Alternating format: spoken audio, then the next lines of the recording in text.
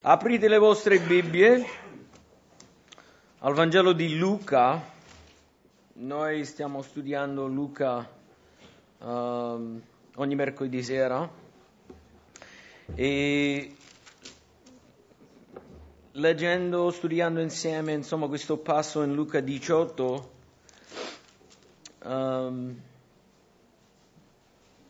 mi ha toccato un paio di cose che volevo condividere con voi oggi, e se prima possiamo pregare, poi continuiamo. Signore, grazie che la tua parola è perfetta, ispirato da te, fidabile e ci edifica, Signore, ci trasforma, ci cambia, ci fa comprendere chi sei, quali sono le tue vie.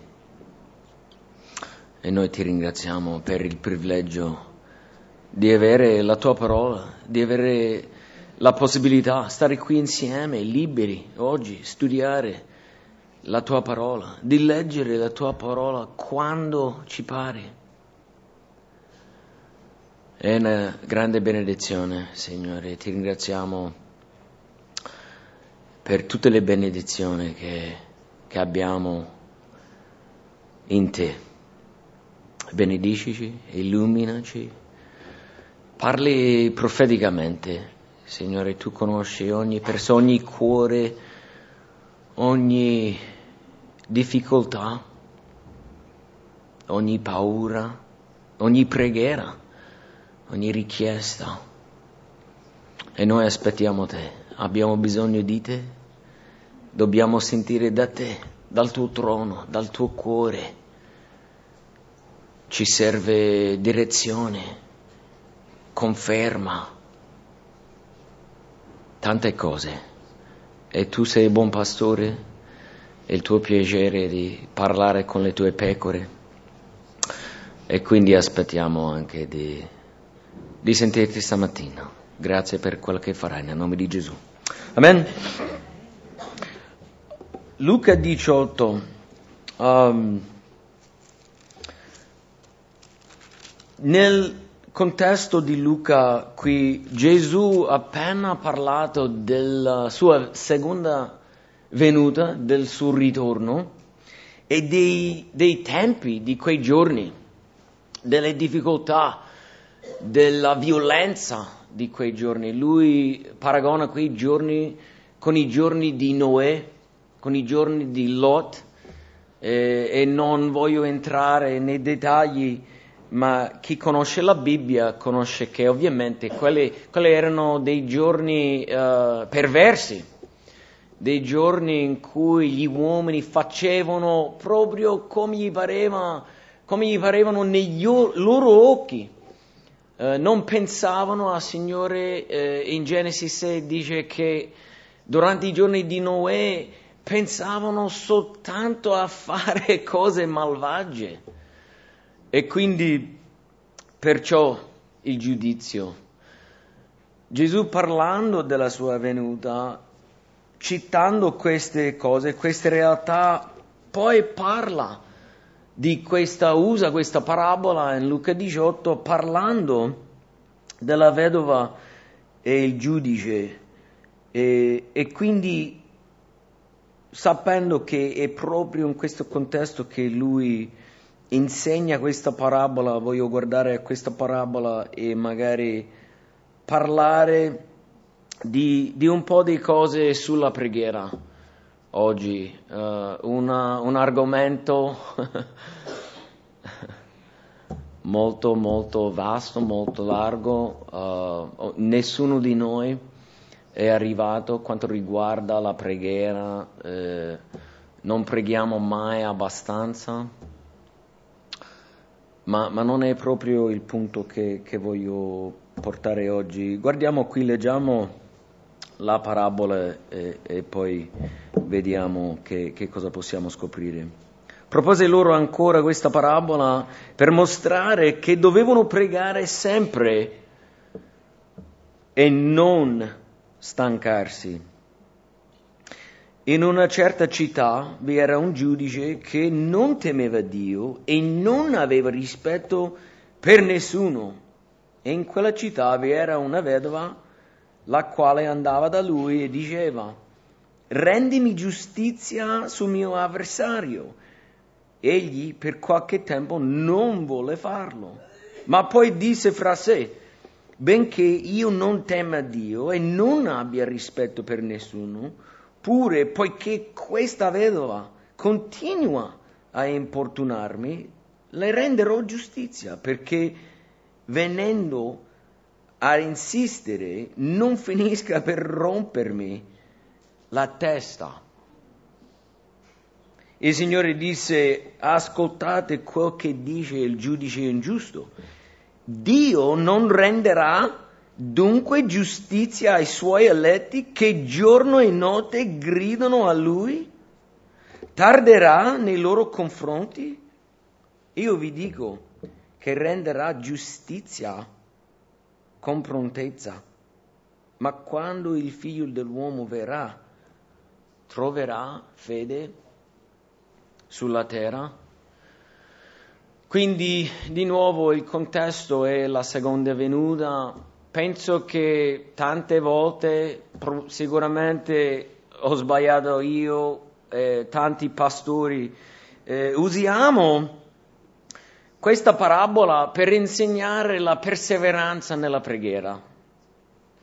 E penso che serve la perseveranza, non è sbagliato esortarci di perseverare nella preghiera, però non penso che è l'obiettivo di Gesù in questa parabola.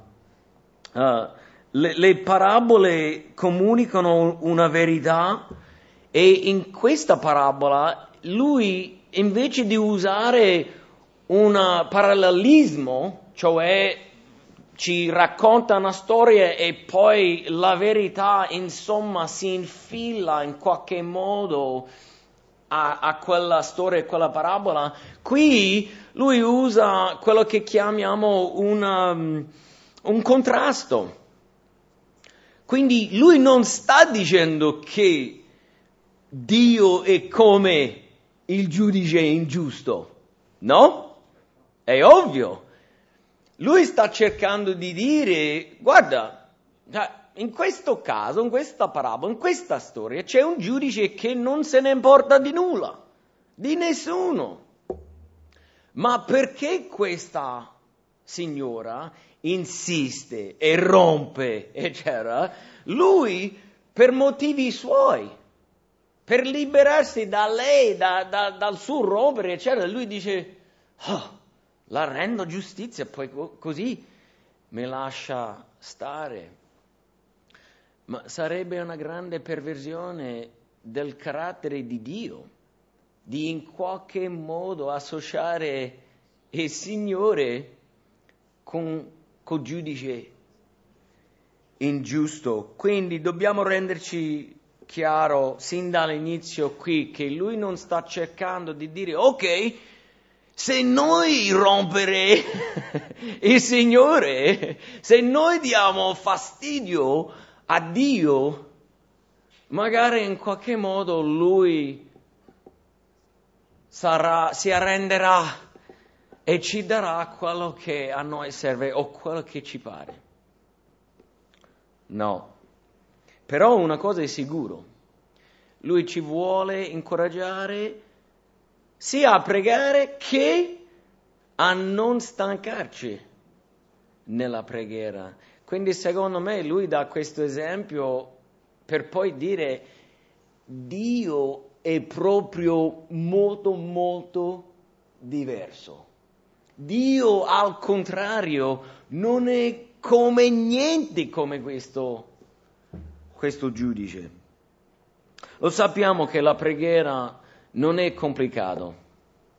Penso che noi abbiamo la capacità di complicare tutto, no?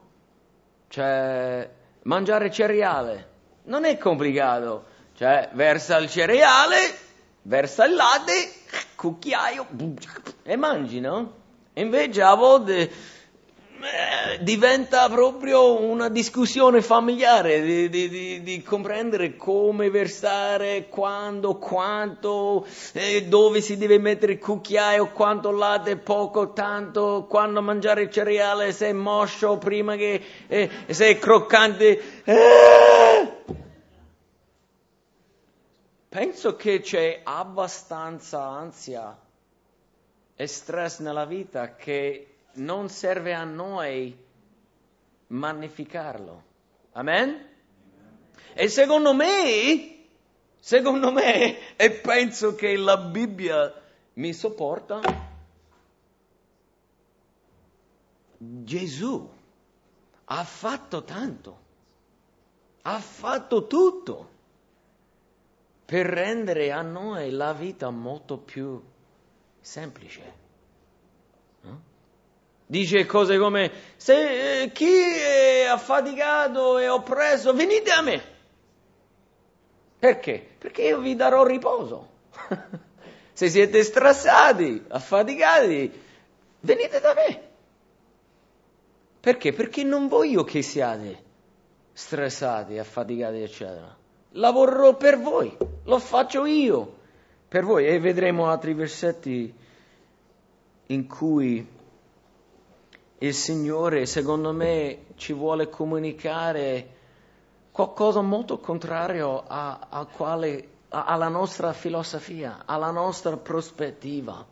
Noi, la carne, lo sappiamo che siamo cattivi, lo sappiamo che siamo peccatori. E per questo è molto difficile accettare la grazia di Dio. La grazia vuol dire l'amore, il favore, l'aiuto, le benedizioni di Dio senza merito, senza aver fatto niente, senza averlo meritato. In altre parole, non devi fare nulla, ti voglio benedire, ti voglio aiutare. Quindi, secondo me, qui, lui dice non stancarsi, l'idea, la parola qui è non perdere d'animo, non perdere speranza, non sfinire, non diventare esausti in preghiera. E quindi io voglio vedere come possiamo pregare, cose che ci aiuteranno di pregare senza stancarci e senza perdere d'animo. La preghiera, ho detto, è semplice. Il Signore non ci indica una strada duro, difficile, dove dobbiamo picchiarci, dobbiamo fare dei riti, no, a Roma abbiamo le scale sante, che sono le scale su quale dicono, secondo la storia e la tradizione, su quale Gesù è stato giudicato davanti a Pilato, no? La via Cruces. E quindi, se entri in questa chiesetta lì a Roma, vicino a San Giovanni, vedrai che tutti quanti stanno a salire le scale inginocchiati. Infatti non si può salire queste scale in altra maniera. Se vuoi salire in altra maniera devi prendere altre scale. Invece questi qua solo inginocchiati. Ma qual è il messaggio? Il messaggio è: mi sto a picchiare, mi sto a affliggere, mi sto a fare tanto per fare che cosa? Che Dio mi ascolta, che Dio mi sente, che in qualche modo pago e poi Lui mi premia, mi benedisce, mi aiuta. Invece Dio ci dimostra nelle Scritture, attraverso il suo sacrificio, che Lui vuole sentirci, è il suo piacere ascoltarci, anche rispondere, anche benedirci. E quindi lui dice, guarda, io sono venuto, sono morto in croce, ho pagato tutto il prezzo vostro per renderlo il processo molto facile, molto semplice a voi. Voi basta avvicinarvi, basta venire, basta chiedere. E quindi è molto semplice la preghiera. Pregare sempre? Vabbè, anche quello non è complicato, secondo me, come magari noi lo renderemo. Ma come si può pregare sempre? Mamma mia, devo lavorare, Vabbè, Neemia doveva lavorare. Neemia ha pregato al lavoro? Stava lì davanti al re, il lavoro più stressante nel mondo. Se tu pensi che il tuo lavoro è stressante, non hai mai lavorato per un dittatore, un tiranno, un re che in qualsiasi momento, se tu non sorridi sempre, se tu non gli stai bene davanti e lui decide, questo qui non mi piace. Non mi piace la sua musica, non mi piace i suoi capelli oggi, non mi piace proprio. Ma perché guarda così? Perché è così? Ammazzalo. E quindi Neemia era depressa, era stressato, però aveva un rapporto con Dio, aveva contatto col Signore, stava pregando, stava digiunando, stava cercando la volontà, la faccia del Signore. E poi in quel momento cruciale il re gli guarda e dice: perché sei depresso? Perché stai giù? E Neemia, Signore, dammi grazia. E dice, guarda, ti dico proprio com'è. E poi alla fine il re dice, ma che vuoi da me? Che cosa posso fare? Signore, dammi grazia, E poi in fede chiede al re. E lo sapete quanto il Signore ha benedetto Neemia. Per dire, certo possiamo pregare sempre. Cioè può darsi non lo facciamo o non stiamo proprio ad avere contatto col Signore ogni secondo, però lo possiamo fare, possiamo avere quell'accesso e quella comunicazione sempre. Quanti di voi parlate voi stessi? Quanti di voi state sempre a pensare, magari adorare il Signore, fare una preghiera, ti svegli, Signore aiutami. Cioè, perché è un rapporto di amore? E perché parliamo con le persone che amiamo? Possiamo parlare con il Signore e Lui ci vuole parlare anche Lui, tanto. E Lui è definito come la parola di Dio. Quando crea, parla. Ci ha creato per conoscerlo, per avere un rapporto intimo. Quindi penso che la preghiera è molto più semplice che è semplicemente parlare, è semplicemente comunicare, è semplicemente ascoltare. Perché non preghiamo più? Vi do alcuni motivi per cui perdiamo di animo, perché ci scoraggiamo in preghiera, e poi voglio vedere a come possiamo combattere questi scoraggiamenti. Un motivo per cui perdiamo d'animo in preghiera è perché guardiamo troppo ai nostri problemi. Siamo fissati proprio sulla circostanza, la grandezza della cosa. Guardiamo la montagna. Gesù dice, guarda, basta un po' di fede, potete gettare queste montagne nell'acqua. È stato detto, se tu hai dei problemi grandi, magari vedi il tuo Dio troppo piccolo. Ma se tu hai un Dio grande, vedrai che i tuoi problemi sono molto più piccoli. Quindi è un argomento, è una prospettiva, un argomento di prospettiva. Tante volte perdiamo d'animo perché proviamo troppo nelle nostre forze. Cioè, vogliamo fare, vogliamo lavorare, vogliamo sistemare, invece che fermarci e pregare. A noi sembra molto più logico metterci le mani. Ok, c'è questo problema, allora devo chiamare quella persona, devo andare là, poi ricerca su Google, ci mettiamo a fare. Invece che, allora Signore, c'è questo problema, secondo te che cosa devo fare? Come devo procedere? Ci pensi tu?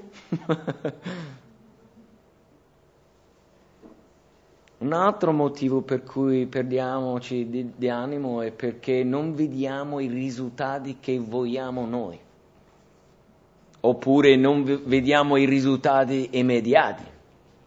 No? Pensateci un po' nella situazione di Daniele, nell'Antico Testamento, che pregava per qualche 3 settimane, cercando comprensione, cercando saggezza dal Signore. E che è successo?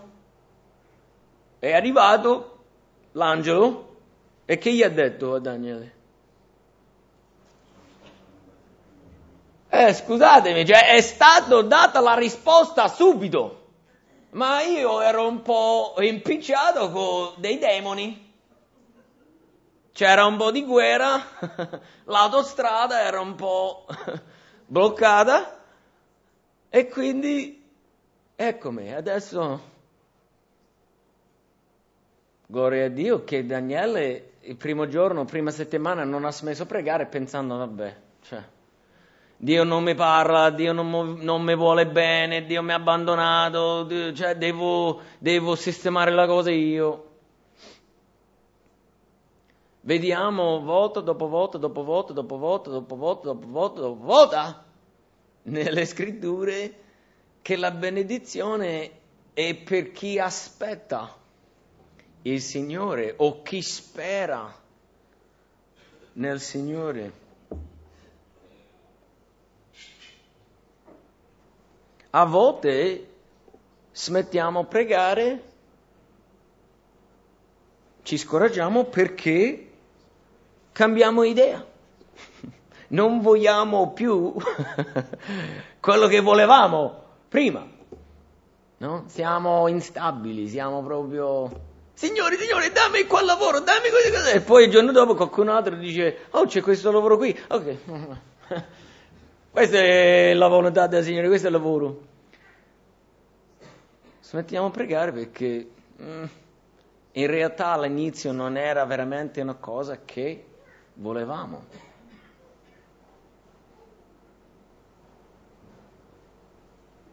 Penso che è un altro motivo che è un po' spaventoso per cui smettiamo a pregare o perdiamo d'animo nella preghiera è perché non siamo convinti veramente della potenza della preghiera. No? Hai mai visto le persone quando magari fanno una preghiera? Io ogni tanto pregando magari con qualcuno che mi cerca convincere che è credente, ma io lo so che non lo è.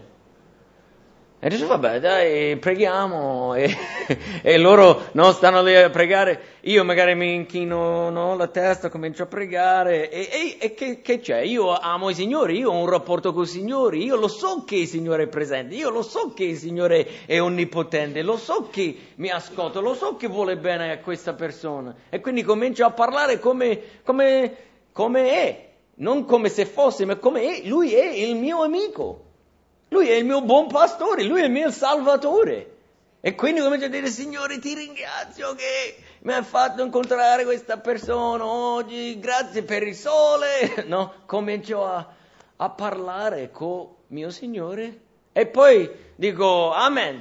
no? Aiuta questa persona, cerca lavoro, serve guarigione, ha tanti problemi, tu sei Dio dell'universo, hai creato tutto, niente è difficile a te. Non soltanto perché l'ho letto una volta, ma anche perché l'ho vissuto.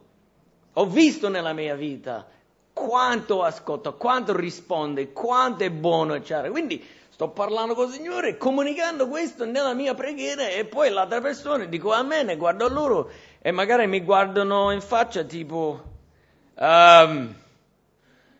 Dio, esisti veramente? Può aiutare? Comincia a parlare in terza persona. È tutta una... Non è convinto. Non è né convinto che Dio esiste, né che Dio è buono, né che Dio ascolta, né che Dio risponderà. E a volte noi preghiamo o cessiamo di pregare perché anche noi non siamo convinti a volte della potenza che è stato concesso a noi, il privilegio. Guarderò fra un attimo qui a dei versetti che ci fanno ricordare che wow, il Dio onnipotente, il Dio dell'universo, colui che è la risurrezione e la morte, ci ha detto cose tipo, chiedetemi qualsiasi cosa. Se è secondo il mio nome, sarà fatto. 2 o 3 insieme, andate d'accordo su qualsiasi cosa, secondo la mia volontà, boom, lo faccio. Chi altro, quale altra religione può vantarsi così dicendo io ho un Dio che è buono, personale, mi vuole bene, conosce tutto, mi capisce, mi comprende, mi ha creato, mi ha chiamato, ha uno scopo per la mia vita, lui sta operando, portando avanti la sua opera in tutto il mondo e io faccio parte di essa e quindi io posso parlargli, chiedergli qualsiasi cosa, ovviamente che non è vano, non è contro il suo carattere, la sua parola, la sua volontà, e lui mi dice che lo farà.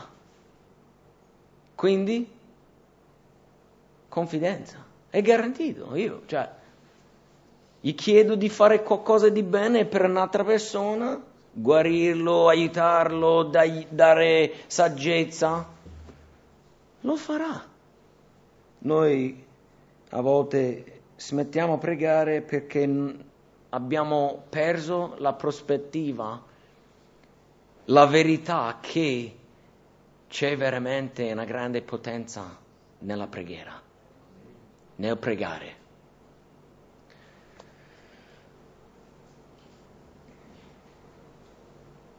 E l'ultimo motivo magari per cui non continuiamo a pregare, credere nella preghiera, o per cui perdiamo d'animo, è perché non sappiamo come pregare. Vi è mai capitato? Io sono un pastore e tante volte dico, non so che dire, non so come pregare per te,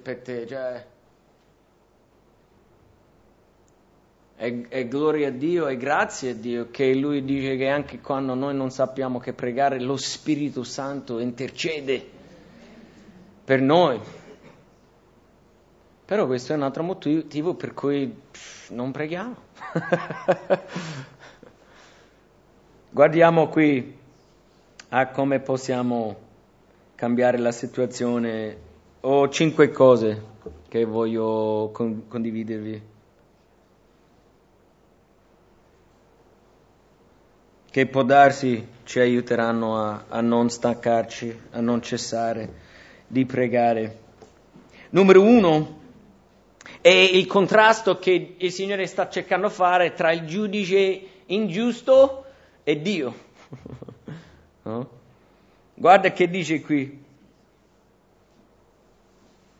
Dio non renderà dunque giustizia ai suoi eletti? In altre parole, questo giudice è ingiusto, ha motivi suoi dalla giustizia, ma Dio è molto diverso. Perché? Perché Dio è buono e poi c'è anche eletti. ci ha scelti, ci ha chiamati, ci ha salvati. E quindi il primo motivo per cui non dobbiamo perdere d'animo è perché Dio ci ama, ci ascolta e ci vuole sentire. In altre parole, come un buon padre ci invita a pregargli, a chiedere, a conoscerlo, a stare insieme, eccetera. Giacomo 4,8: avvicinatevi a Dio ed Egli si avvicinerà a voi. Tutte le altre religioni del mondo devi frustrarti, devi picchiarti, devi quasi morire e anche lì non ci sono tante misericordie, non ci sono tante compassione verso di te dagli altri dei. Noi abbiamo un Dio che dice: guarda, basta avvicinarti, io mi avvicino. Geremia 33, versetto 3: invocami, io ti risponderò e ti annunzierò cose grandi e impenetrabili che tu non conosci. Voglio versare su di te, voglio rispondere, voglio rivelare cose a te che sono incomprensibili. Secondo voi l'Eterno ha delle cose a insegnarci? Ha delle cose con cui può anche meravigliarci? Davide ha detto: la tua saggezza, chi sei tu, è troppo eccellente per me. Non posso neanche pensarci. È oltre la mia capacità. Paolo parla di un amore che è, come è in italiano, inconoscibile. In Philippians, where he says the love that is want you to know this love that is unknowable. Conoscere il suo amore che è inscrutabile. Imperscrutabile. In altre parole, cioè, lui dice: in realtà non è che hai l'intelligenza, la capacità, però perché ti ama e perché ti apre la strada, la porta di avere questo rapporto intimo, lui ti farà conoscere se stesso, rivelerà cose di se stesso, del suo amore che puoi sperimentare. Isaia 55,6: cercate il Signore mentre lo si può trovare, invocatelo mentre è vicino. Romani 8, 15 e 16: non avete ricevuto uno spirito di servitù per ricadere nella paura, ma avete ricevuto lo spirito di adozione, mediante il quale gridiamo: Abba, papà.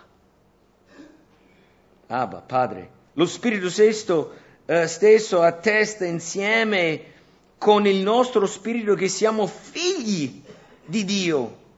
Se siamo figli, siamo anche eredi di Dio e coeredi di Cristo. A te sembra un Dio che non ti vuole sentire? Che non ti vuole bene?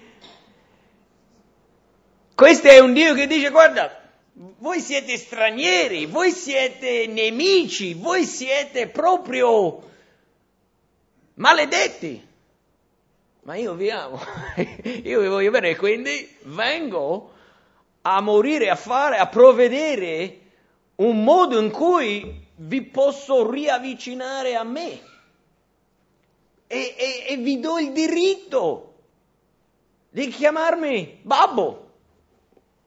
Questo non è un Dio lontano, distante, freddo, come un giudice ingiusto che dice: mi rompe la testa. Che vuoi? No, questo è un padre che dice: ciao amore, che vuoi? Che serve? Tutto bene? Davvero? Non preoccupare, ci penso io. Cioè, è un Dio personale, è un padre, ci ha adottato.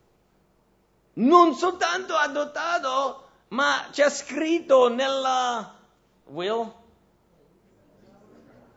Testamento? Nell'eredità familiare. Invece di dire no, tutto a Cristo e niente a voi, sarebbe stato già anche misericordia, no? Ok, va bene. Soltanto no all'inferno, per favore.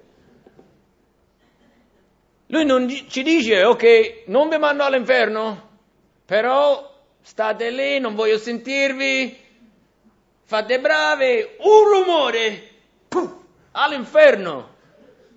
Come alcuni di noi padri terreni, no? Non voglio sentire un rumore. Stamattina i miei figli giocavano a ping pong sotto alla casa di... come ti chiami tu? Dean. Scherzo. Comunque io stavo cercando di pregare, meditare, leggere, no, guardare i miei punti, eccetera. E uno dei miei figli, ho un'idea il quale era, ma non lo dico ad alta voce. Comunque stava là sotto a picchiare il tavolo di ping pong con la paletta, no? Racchetta. E io stavo proprio... devo concentrare. Però il nostro Padre non è così. Non si infastidisce di noi, non è impaziente, non è illimitato come noi. E dice io vi adotto, vi rendo figli, ma anche coeredi con il primogenito, l'unigenito. Questo è un Dio che ci ama e vuole sentirci. Qualsiasi cosa. In 1 Pietro 5,7, gettando su di Lui ogni vostra preoccupazione perché Egli ha cura di voi. Non è un Dio freddo, distante che dice, oh.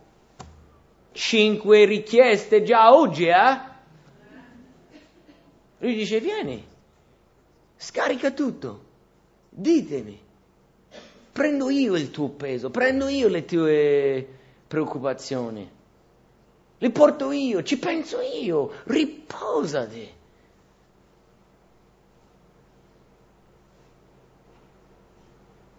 In Giovanni 15,7, domandate quello che volete e vi sarà fatto. Matteo 7,11, se dunque voi che siete malvagi, di nuovo la paragona fra noi padri terreni e Lui,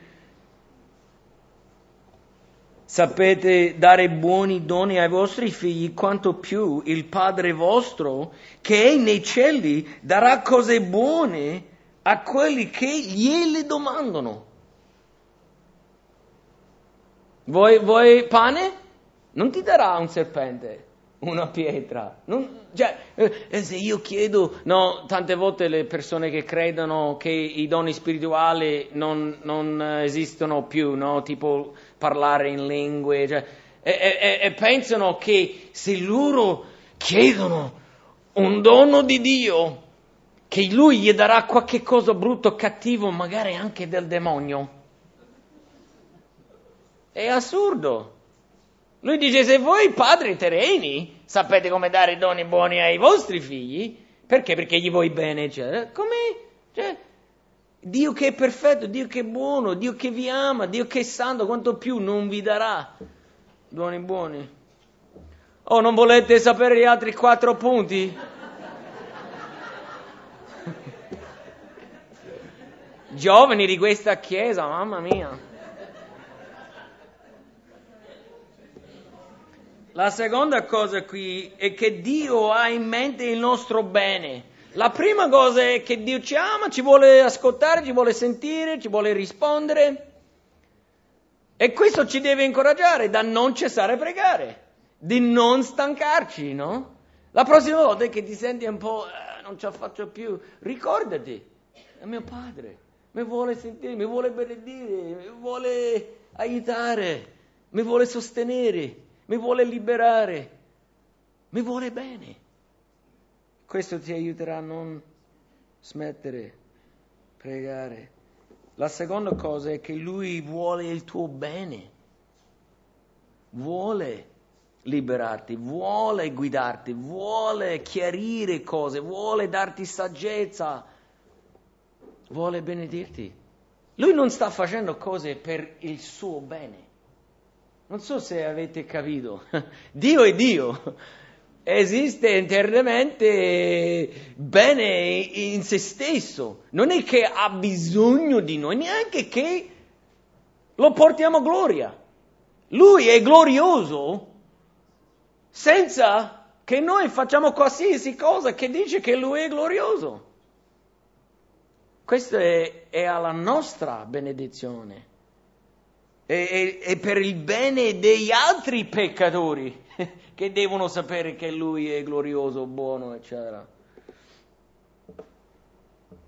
Qual è l'uomo tra di voi, il quale se il figlio gli chiede pane, gli dà una pietra, oppure se gli chiede un pesce, gli dia un serpente?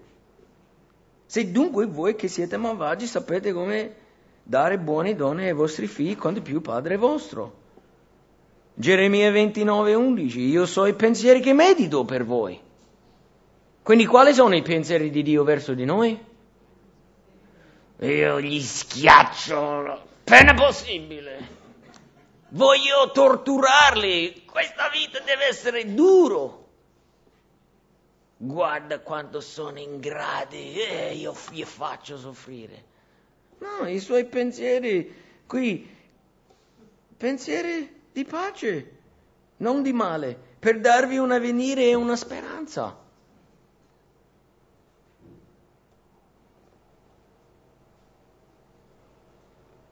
In Giovanni 10:10, capitolo del buon pastore, Gesù dice: io sono venuto perché abbiano la vita e l'abbiano in abbondanza.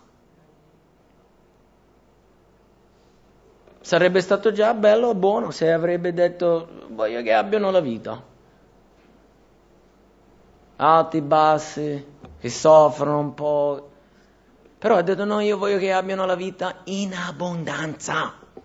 E lì, se leggi capitolo 10, capitolo 15 di Giovanni, vedi quanto Gesù vuole darci gioia, pace, rispondere alle nostre preghiere, eccetera. Giovanni 15, domandate quello che volete e vi sarà fatto. In questo è glorificato il mio Padre, che portiate molto frutto. Che vuol dire? Vuol dire che Lui vuole che portiamo tanto frutto. Che vuol dire? Vuol dire che abbiamo la vita di abbondanza, che abbiamo rapporti sani, che abbiamo gioia nella vita, che ci divertiamo, come ieri al matrimonio, che possiamo celebrare la vita, che possiamo celebrare l'amore, possiamo ballare. Io non ballo molto perché ormai...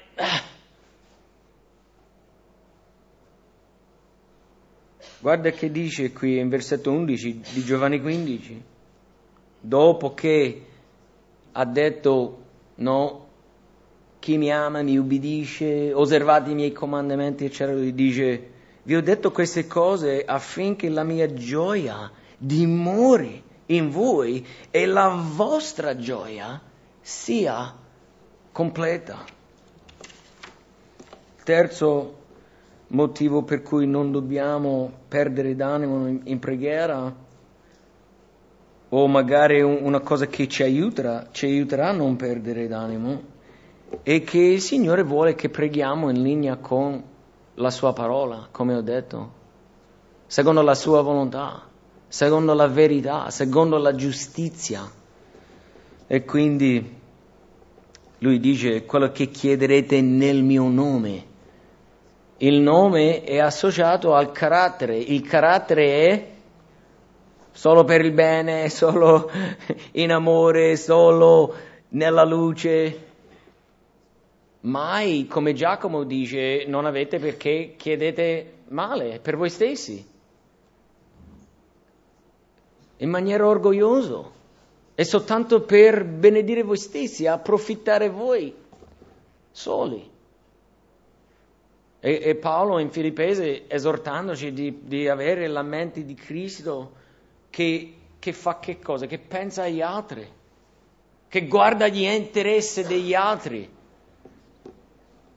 E quindi quando preghiamo per gli altri, diciamo: Signore, aiuta quel matrimonio, aiuta loro di essere riconciliati, di comunicare meglio, di perdonargli gli uni gli altri. Questa è la volontà di Dio, no? È la sua volontà che i matrimoni rimangono uniti, che non si separano, che non divorziano. E quindi quando lo prego, io lo so che questa è la volontà di Dio. E quindi Lui farà tutta la parte sua, il suo meglio per aiutare quella coppia se si arrenderanno a Lui.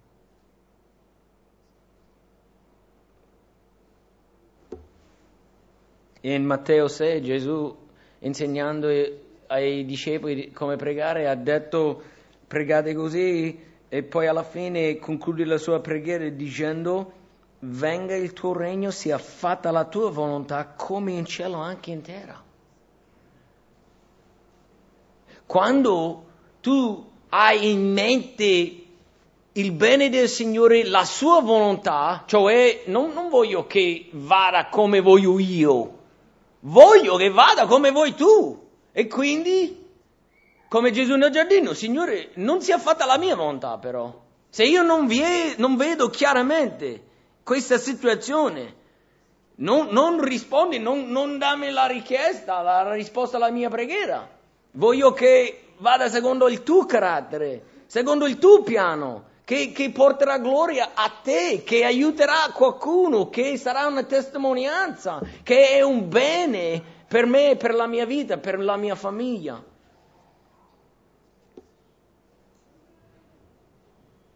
La quarta cosa qui è che l'importanza della fede in preghiera. Dobbiamo ricordarci quanto Dio ci ama, dobbiamo sapere che Lui vuole il nostro bene, che Lui opererà per il nostro bene. Se tu pensi che Dio ti vuole sempre distruggere, allontanare il divertimento, benedizione da te, certo non pregherai. Io non prego, io non vado da Lui, ormai ogni volta che prego mi maledice, ogni volta che prego problemi, ogni volta. Invece quando ti rendi conto che Dio è buono, che ti vuole bene e che opererà per il tuo bene, mi piace pregare, perché quando prego Lui risponde in linea con la sua parola, in linea con la sua volontà, e io sono contento, felice, benedetto, ho pace, le cose succedono per il bene. E poi l'importanza della fede in preghiera.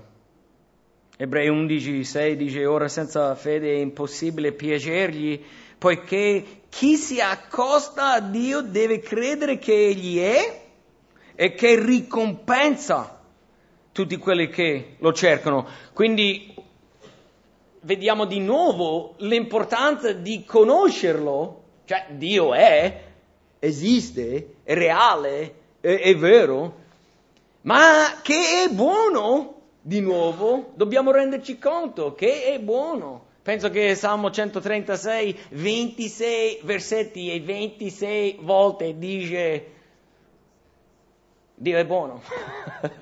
Insomma, se tu realizzi che Dio è buono e gli devi chiedere qualche cosa, allora devi chiedere in fede, sapendo che esiste, sapendo che ti ascolta, sapendo che risponderà alla tua richiesta. Qui lui dice: chi crede che gli ricompenserà. Tante volte penso che quando preghiamo non aspettiamo una risposta. E Dio, mi puoi fare questa cosa? Vabbè. Quando i miei figli vogliono qualche cosa, non smettono a chiedere. Cioè, tu puoi cercare di fingere che, no, tu l'hai dimenticato, ma loro non l'hanno dimenticato. E non hanno dimenticato quello che tu hai detto che avresti fatto. Quando io avevo 5 anni, tu mi hai promesso, a 13 anni potevo truccarmi o qualche cosa, no? E tu, ma non dimmi quello che ti ho detto. Ma Dio vuole che lo facciamo così. E questo è avere fiducia, questo è sapere quello che dice Lui, secondo la sua volontà, secondo il suo carattere, secondo la sua parola, e poi credere fermamente che allora io sto chiedendo secondo la tua volontà, lo so che esisti, lo so che sei buono, lo so che sei il buon pastore, il mio salvatore, hai il mio bene in mente, e quindi io credo sapendo che tu agirai, risponderai, vedrò qualche cambiamento, vedrò qualche crescita, vedrò il tuo provvedimento, non so come, non so quando, questo è alla tua saggezza, decidi tu però. Allora, dove è? Ecco, provveduto, grazie Signore, hai provveduto, lo sapevo. E questo è quando il Signore ci parla di avere fede come bambini, no? Questa è la fede di un bambino. Un bambino, se il papà dice che andiamo a prendere gelato, non sta lì a dire, non so se non andremo. E lui dice, papà l'ha detto, andiamo a prendere gelato. E poi ritorna ogni 5 minuti, andiamo? Andiamo? Lo so che te l'ho detto, ok. Se noi dobbiamo avere questa stessa fede, questa stessa fiducia. E devo dire, il Signore ha fatto tante cose per confermare a noi che Lui è affidabile, che Lui è buono, che quando Lui dice che farà qualche cosa non dobbiamo avere dubbi. È schifoso, è assurdo che i miei figli, no, loro lo sanno che io sono peccatore, loro lo sanno che io mi stanco, loro lo sanno che a volte non ho i soldi no, eccetera. Però non c'è motivo a noi, al confronto del Signore, di avere dei dubbi tipo non lo può fare. Non so se si ricorda, non so se mi vuole bene, eccetera.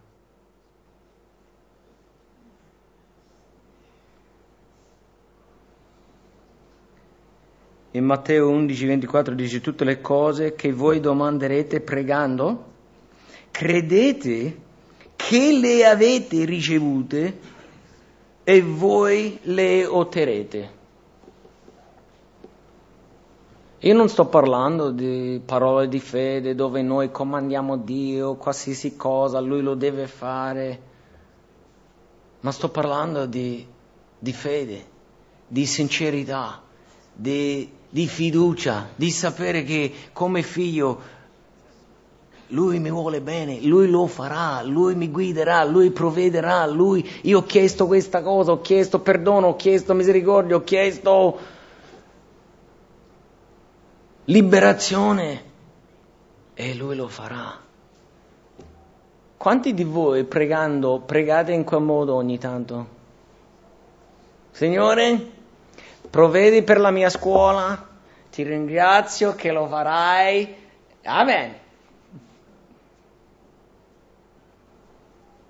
E poi minuti dopo, quando la tua mente, i tuoi pensieri cominciano un po' a andare, tipo, no, il Signore, papà lo farà, Lui provvederà, Lui mi aiuterà, Lui mi risponderà. Questo è col fede di un bambino che dice, no, Lui è buono, Lui lo farà.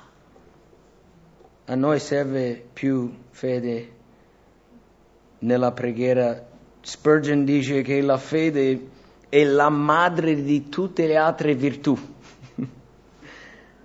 Dice, è il fuoco che consuma il sacrificio, è l'acqua che nutrisce i radici, è l'infa che porta vitalità agli tralci. Come dice qui in Ebrei 11, senza fede non gli puoi fare piacere. Vuoi far piacere a Dio? Abbi fede, abbi fiducia, crede che Egli è, ma anche che ricompensa. E l'ultima cosa qui è che è vero, serve perseverare. Gesù dice in Matteo 7, chiedete, vi sarà dato, cercate, troverete, bussate, vi sarà aperto, perché chiunque chiede riceve, chi cerca trova e sarà aperto a chi bussa. Il mio messaggio oggi in sintesi è questo. Non guardate a questa parabola pensando che se tu gli dai tanto fastidio, in qualche modo Dio sarà costretto a aiutarti, a risponderti, eccetera. Invece rendiamoci conto che questa parabola serve a dire: se gli uomini, i giudici giusti, ingiusti, eccetera, se loro faranno amativo loro, eccetera, al contrasto, il nostro Dio non è niente come loro. Non gli deve pestare, non gli deve, anche se non perseveri. Paolo ha detto, quando noi siamo infedeli, lui rimane. Avete mai ricevuto una risposta a una preghiera che non avete mai pregato? Io sì, a volte dico, magari ho pensato devo pregare per qualche cosa, no? O avevo un desiderio, e invece di pregare ho detto, mi sono dimenticato qualche cosa. Poi dopo il Signore mi ha benedetto comunque. E io dico, ma Signore, io non te l'ho neanche chiesto e mi hai pensato. Anche in maniera, no? Paolo dice che lui farà oltre le nostre immaginazioni, le nostre richieste. Questo è il Dio che conosco io. Questo è il Dio al quale prego io. Magari non prego senza cessare, magari non persevero. Come si dice? L'io del... Non insisto, non continuo.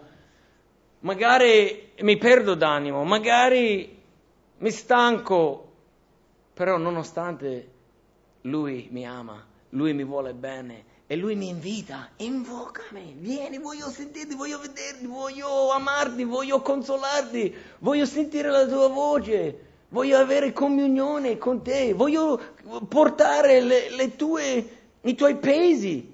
Scarica tutto su di me, io so babbo, io so papà, io ti aiuterò, io ti libererò, io ti darò una strada, io ti darò saggezza, come dice in Giacomo, a chi chiede senza dubitare. Quindi il giudice è ingiusto e freddo, Dio è tenero e giusto. Il giudice non si importava della donna, invece Dio conosce i capelli su ogni testa qui e ogni testa di tutti i suoi figli. I nostri giorni sono stati già numerati, organizzati, pianificati.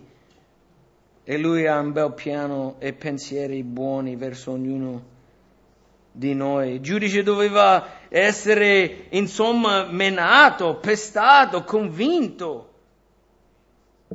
Invece Dio dice, Lui è pronto a rispondere, pronto ad ascoltare, pronto a perdonare, pronto a benedire. Vuole darci la vita di abbondanza. Il giudice ha risposto per motivi suoi e invece Dio risponde per motivi nostri. Non sta pensando a se stesso, sta pensando a te. Come può maturarti, come può benedirti, come può liberarti, come può darti più gioia. Quindi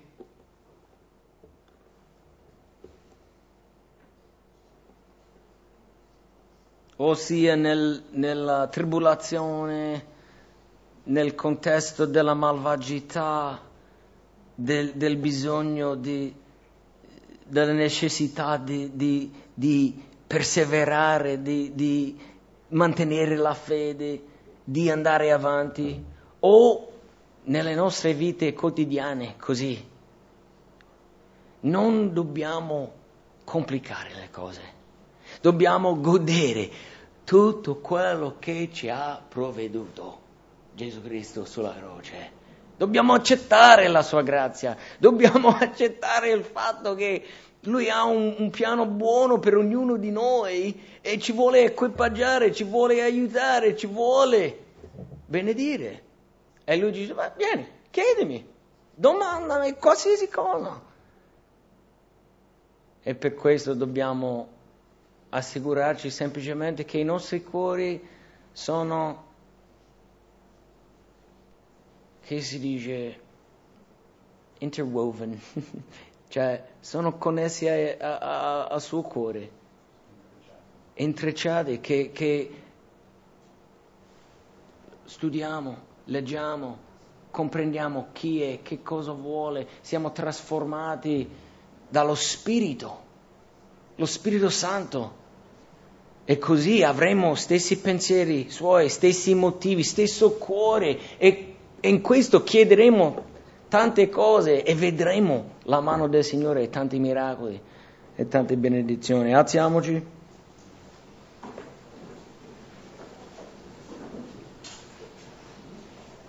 In Ebrei 4, versetto 14 dice questo.